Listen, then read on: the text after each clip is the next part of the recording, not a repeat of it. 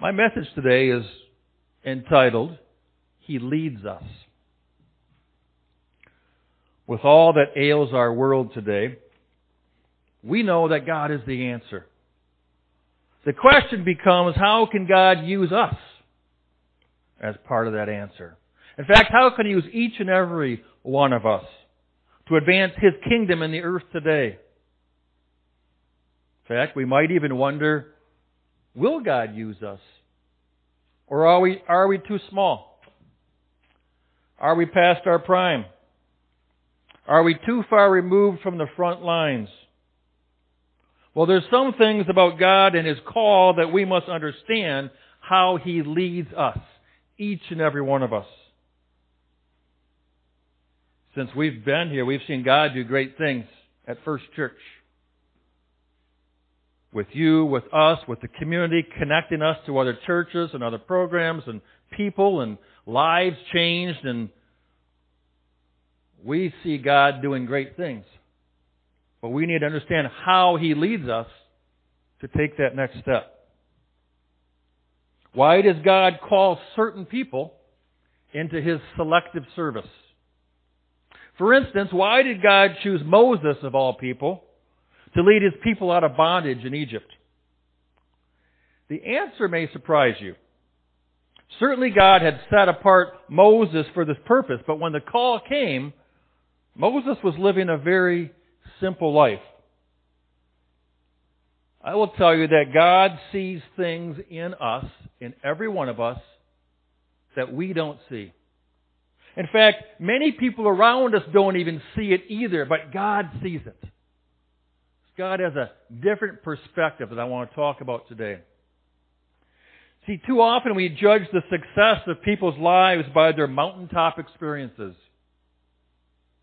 You know how when a speaker gets up to speak and someone does an introduction, and they tell you all the accomplishments that person does, and then they begin? Or you go for a job and you share a resume of all these great things you did to see if they'll hire you? Well, God doesn't judge us by our mountaintop experiences. And He didn't judge Moses when He called him as such. Moses is revered and remembered by his highlight events of parting the Red Sea and receiving the Ten Commandments. However, the true making of Moses as a leader happened early on in the journey before he ever went face to face with Pharaoh. When Moses first encountered God, it wasn't because he was an anointed prophet. It wasn't because he was in the middle of an intensive 40-day fast seeking God's presence. Actually, the Lord appeared to Moses while he was serving his father-in-law, Jethro, tending the flock. Moses was taking care of business. While he was serving, God called him. Moses is just one of many examples of someone called by God while he was serving others in very basic ways. David was called by God to defeat Goliath while he was delivering cheese to his brothers. God called these two different men to do extraordinary things while they were serving their families in very ordinary ways. The truth is that God still calls men and women and children today to do extraordinary things. However, many people miss their calling because they aren't expecting God to move through the mundane and the routine times of life. With David and Moses, it was different. Both of these men were serving with their eyes and their ears open. They were looking and listening and expecting God to show up. He always does, just not usually in the way that we expect Him.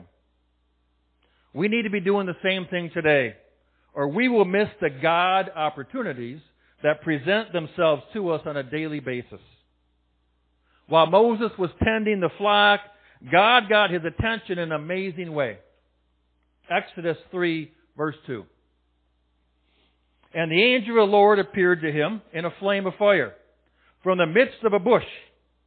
So Moses looked, and behold, The bush was burning with fire, but the bush was not consumed. Verse 3. Then Moses said, I will now turn aside to see this great sight, why the bush does not burn.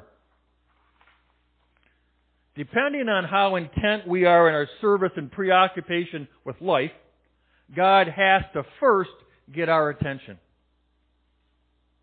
Sometimes that getting our attention is something that startles us, or something that's unfair, or something that draws us out of the normal, but many times that first thing is just to get our attention.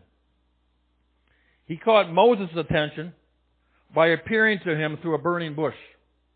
Yet the part that really intrigued Moses was that the bush was not being consumed in the process. Many times God will speak to us through events and happenings that beg us to ask questions. If we're too afraid, or we're too busy to ask and to draw closer, then we miss the very opportunities that He sets before us each and every day. As Moses pressed in now to examine this situation, he was doing more than just observing a supernatural phenomenon. He was learning a valuable nugget on his wisdom in his journey with God. You see, when we burn with godly fear, or godly passion, or godly purpose, we won't be consumed. It's only when we burn with anger, or burn with fear, or burn with revenge, or a need to prove something that we get consumed and we burn out. If we are to walk out the promises that God calls us to begin, then we need to burn with godly fire, a godly passion. In other words, our motivation must be for God and to increase His kingdom in the earth, not ours. Exodus 3 verse 5. Then he said, do not draw near this place. Take your sandals off your feet, for the place where you stand is holy ground. See, the next lesson that Moses learns is the absolute necessity to remove anything that gets in the way between God and us. That's why we spend time in repentance. That's why we spend time examining ourselves, which we're going to do today for communion a little bit later. We want to make sure that nothing is between us and God. Nothing is getting in the way. You see, God wants us to be the point of contact, not our excuses, not our insecurities or our fears. Too many times we mix the call of God with our feelings or our fears or our 2 cents. Do we really think that we can actually help to make God's plan better? Yet we try whenever we let our opinions be our point of contact instead of our obedience. When God asks you to do something, do you always have an opinion? Your flesh does. It's whether or not you give your flesh voice. When God asks you to do something that doesn't seem like makes sense, it's because God's given it from the supernatural and not from the natural. And if we just obey Him and obey His words and obey the promptings of our spirit, we would see things change in our life as God is allowed to lead us. But when we give our opinions become that point of contact and not us. In a sense, we muddy the waters and dilute the message of God. So the first step we must take is to remove any barriers, any excuses that would keep us from God. God would ask you, will you be His point of contact? Exodus 3 verse 6. Moreover, He said, I am the God of your father, the God of Abraham, the God of Isaac, and the God of Jacob. And Moses hid his face, for he was afraid to look upon God. See, as God begins to speak and state who He is, Moses draws back and hides his face. Why? Well, condemned by his sin, Moses could not look to God. See, Moses had run away because he had killed a man. He had run away to his father-in-law Jethro's. And like all of us, because we all sin, Moses was condemned by his sin. He feared the presence of a holy and righteous and perfect God. Yet this is precisely the response that is often missing this day. The Bible tells us that the fear of the Lord is the beginning of wisdom. Those who understand this are very humble in His presence. Humility comes from realizing that we all have sinned. We all have missed the mark that God has set for us. A reverent fear for God takes into account that we are sinful beings appearing before a holy God. Those who don't understand this demand that God do things for them. They ask God to supply their needs and to supply their every wish as if He were a Santa Claus in the sky. Yet if we desire to be used by God, we must begin with humility. We must know our place before a holy God and honor Him as such. I know many things are changing in the church today. I hope that we do not forget the reverence before God. It's what keeps our heart pure before God. Exodus 3, verse 7. And the Lord said, I have surely seen the oppression of my people who are in Egypt, and have heard their cry because of their taskmasters. For I know their sorrows. We can find comfort in the fact that God sees, that He hears, and He knows. He truly knows how to communicate with us and how to speak our language. He knows what you need to hear at the time when you need to hear it. Whether it's a gentle whisper, whether it's a strong reassurance, whether it's a kick in the behind to go in the other direction. God knows where we're at. We all speak different languages, and He knows each of us and what we need to hear to continue to follow Him.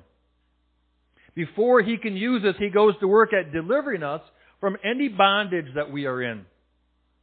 Whether that bondage be shame, or condemnation, or fear, or anxiety, or sadness, or doubt. In doing so, God knows the first need of our heart is to be heard, to be understood. Do you know what I mean? When you talk with someone and you're letting it all out, you don't want them to fix you. You just want to be heard. God knows that. And He would tell you the first thing is that He listens to you. Just like He heard their sorrows. If you've been wounded by life's troubles, there is hope. Before you take another step, God wants to know that He sees your condition and He hears your cry. It is this genuine compassion that moves God to bring healing to you. Will you trust Him? Exodus 3, verse 8.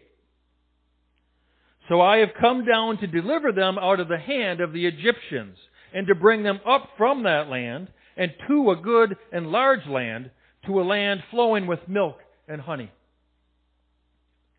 You see, after God reaches us with compassion, He brings the good news that He will deliver us.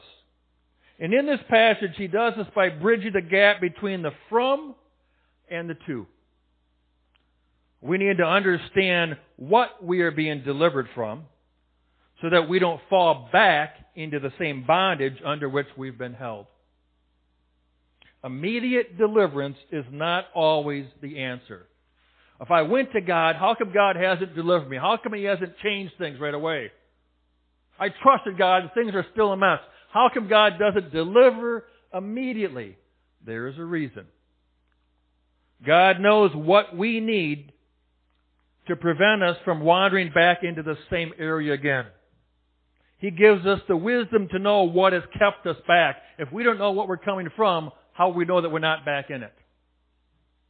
When we understand the bondage we are coming from, we will be able to follow the path to freedom where God calls us. Too often people get stuck in the middle of this process, and eventually they fall back into the same mess from which they left. For example, Some people who leave abusive relationships fall back into the same pattern of abuse again and again. Why is that? It's because they're more focused on running from an area without ever discerning the root within themselves that kept them there. And therefore they're unable to discern where they are running to. Sometimes that root is an unhealthy need to be needed. A feeling of inferiority. Whatever it may be, God wants to heal us so that He can take us forward. Each of us. God wants to bring all of us to a place flowing with His love and His grace. When we take the time to find the root with His guidance, without shame, allowing God to remove it, the flow is unkinked and unrestricted. And now God can flow through us freely and lead us to a place of freedom. Once we make it a priority to remove any barrier which keeps us from hearing and receiving from God, He reveals more clues to us about His character and His authority. Exodus 3:14. God said to Moses, I am who I am. And He said, thus you shall say to the children of Israel, I am has sent me to you. God sees Himself as I am. Always in the present tense. In fact, the Bible tells us that He is our ever-present help in time of need. God alone is complete and perfect. Though our circumstances and our feelings come and go, God does not change. He is the true I am, and always will be. Yet for Moses, the first step of faith proved to be too much, without a physical sign for assurance. So God told him to cast his staff on the ground, and when he did it, it became a serpent, a snake. Exodus 4 verse 4, then the Lord said to him, reach out your hand and take it by the tail. So Moses reached out and took hold of the snake and turned it back into a staff in his hand. For Moses and for us, this is more than a physical sign. It's another lesson on the journey. Before we can walk in God's authority, He asks us, what are we holding on to? For many, it's the need to be in control of our lives. We cannot proceed until we let go of our control. You see, many people are never able to go to that next step with God because they're afraid to give the reins of their life over to God. They're afraid to give up their will. They're afraid to give up control. When you hold on to control, it bites you. But when you let it go, you master it. Because you learn to give your will to God. And now He can lead you because He knows even more than you exactly where you are and where He can use you in His perfect plan. God was not finished with Moses' preparation just yet, though. Next, He told Moses to put his hand inside his cloak and then remove it. And when he did, Moses' hand appeared leprous, like snow. Exodus 4 verse 7. Now put it back into your cloak, God said. So Moses put his hand back into his cloak, and when he took it out, it was restored, like the rest of his flesh. Once again, Moses gains more than just a physical sign of God's authority and of God's power. Through this figurative act, God gave Moses a first-hand experience. Have you ever wondered why God allows us to go through so many trials and so many difficulties, and why He doesn't deliver us more quickly? The fact is that our witness is strengthened when we have gone through the valley, trusting God, and have come out victorious. Unfortunately for Moses and for us, there are often doubts that attack before the first step of faith can be made. Though God gave assurances in both word and action, Moses' last stalling point is something that we do all the time when God calls us to do great things or just to simply obey Him.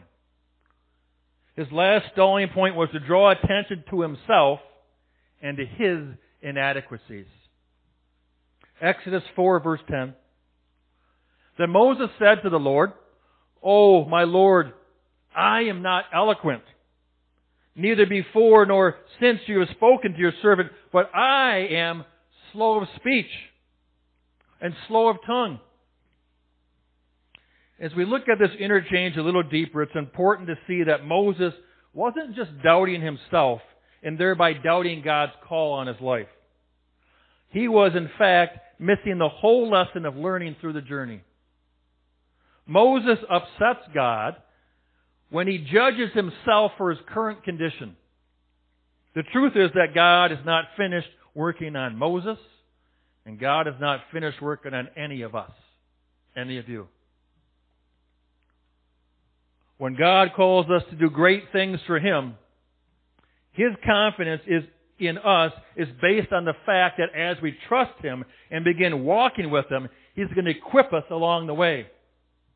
See, too many times God calls us to do something, or to go share Christ with someone, or to go serve in an area, or to step out of our comfort zones, and we look at ourselves where we are in our current condition, and we say, "I can't." And God says, "I'm calling you to go forward, and as you go forward, I'm going to equip you, and I'm going to give you what you need and supply your needs on the way." But too many times we're afraid to step out because we look at where we are in our current condition. If we only judge ourselves in our current condition, we will never take that first step of faith. Moses almost missed out on the greatest opportunity of his life because he judged his ability under the light of his current situation instead of trusting God.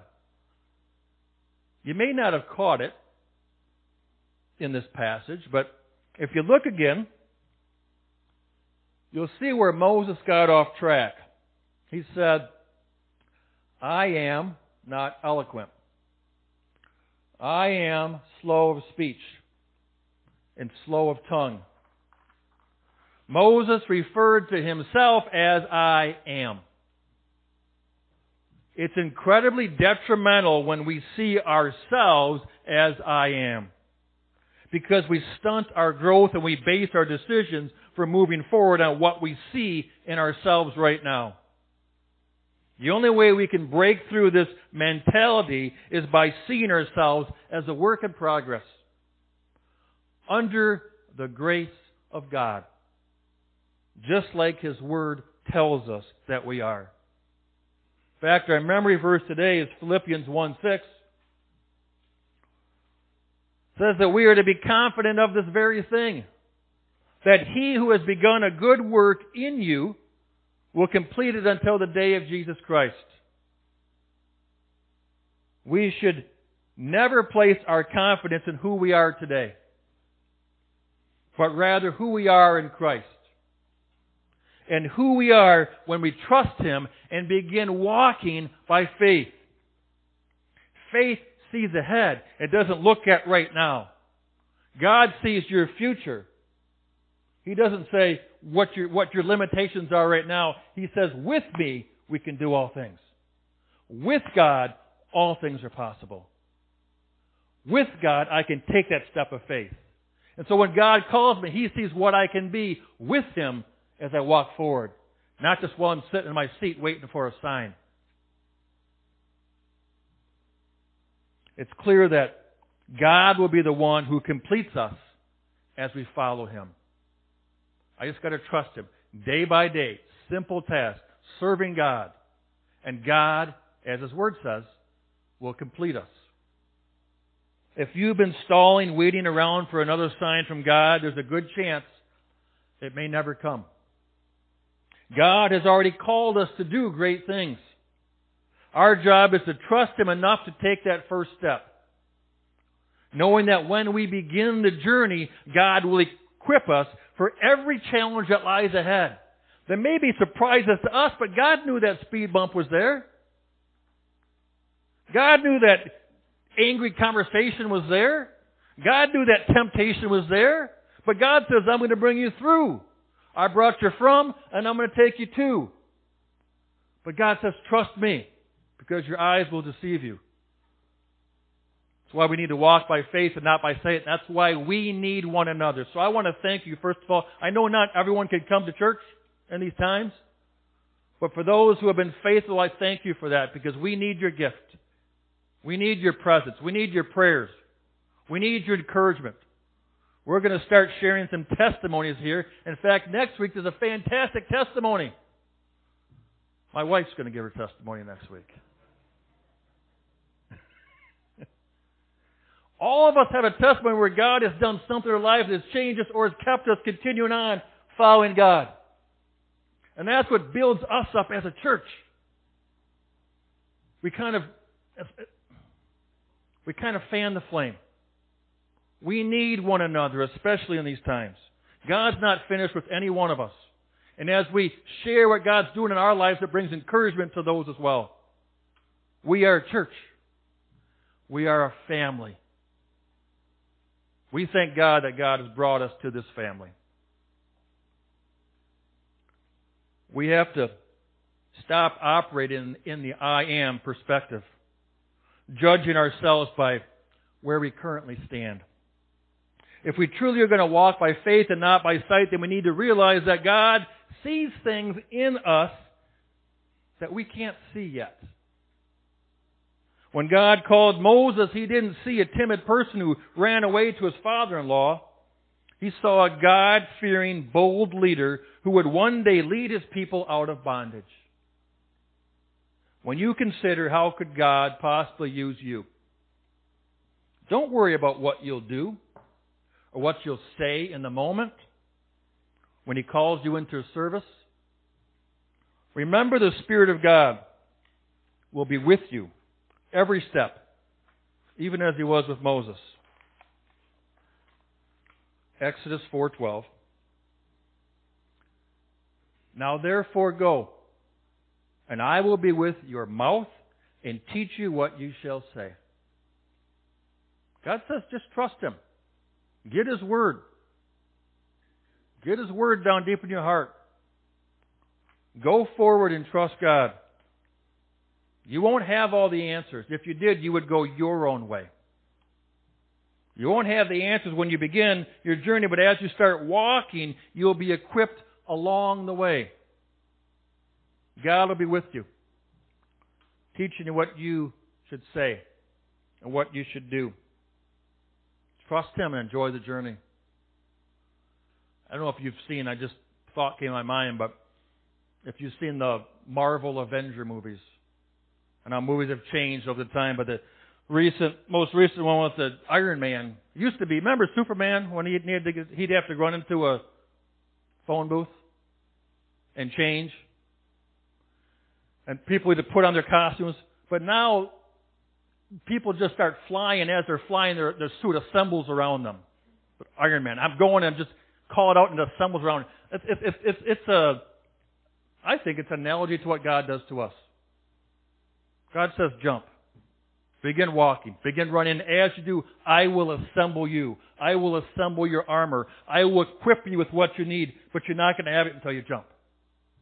Are you willing to take that step of faith and trust that God's going to equip you with what you need and wrap you up with wisdom and discernment and to bring people alongside of you and give you what you need to accomplish His task?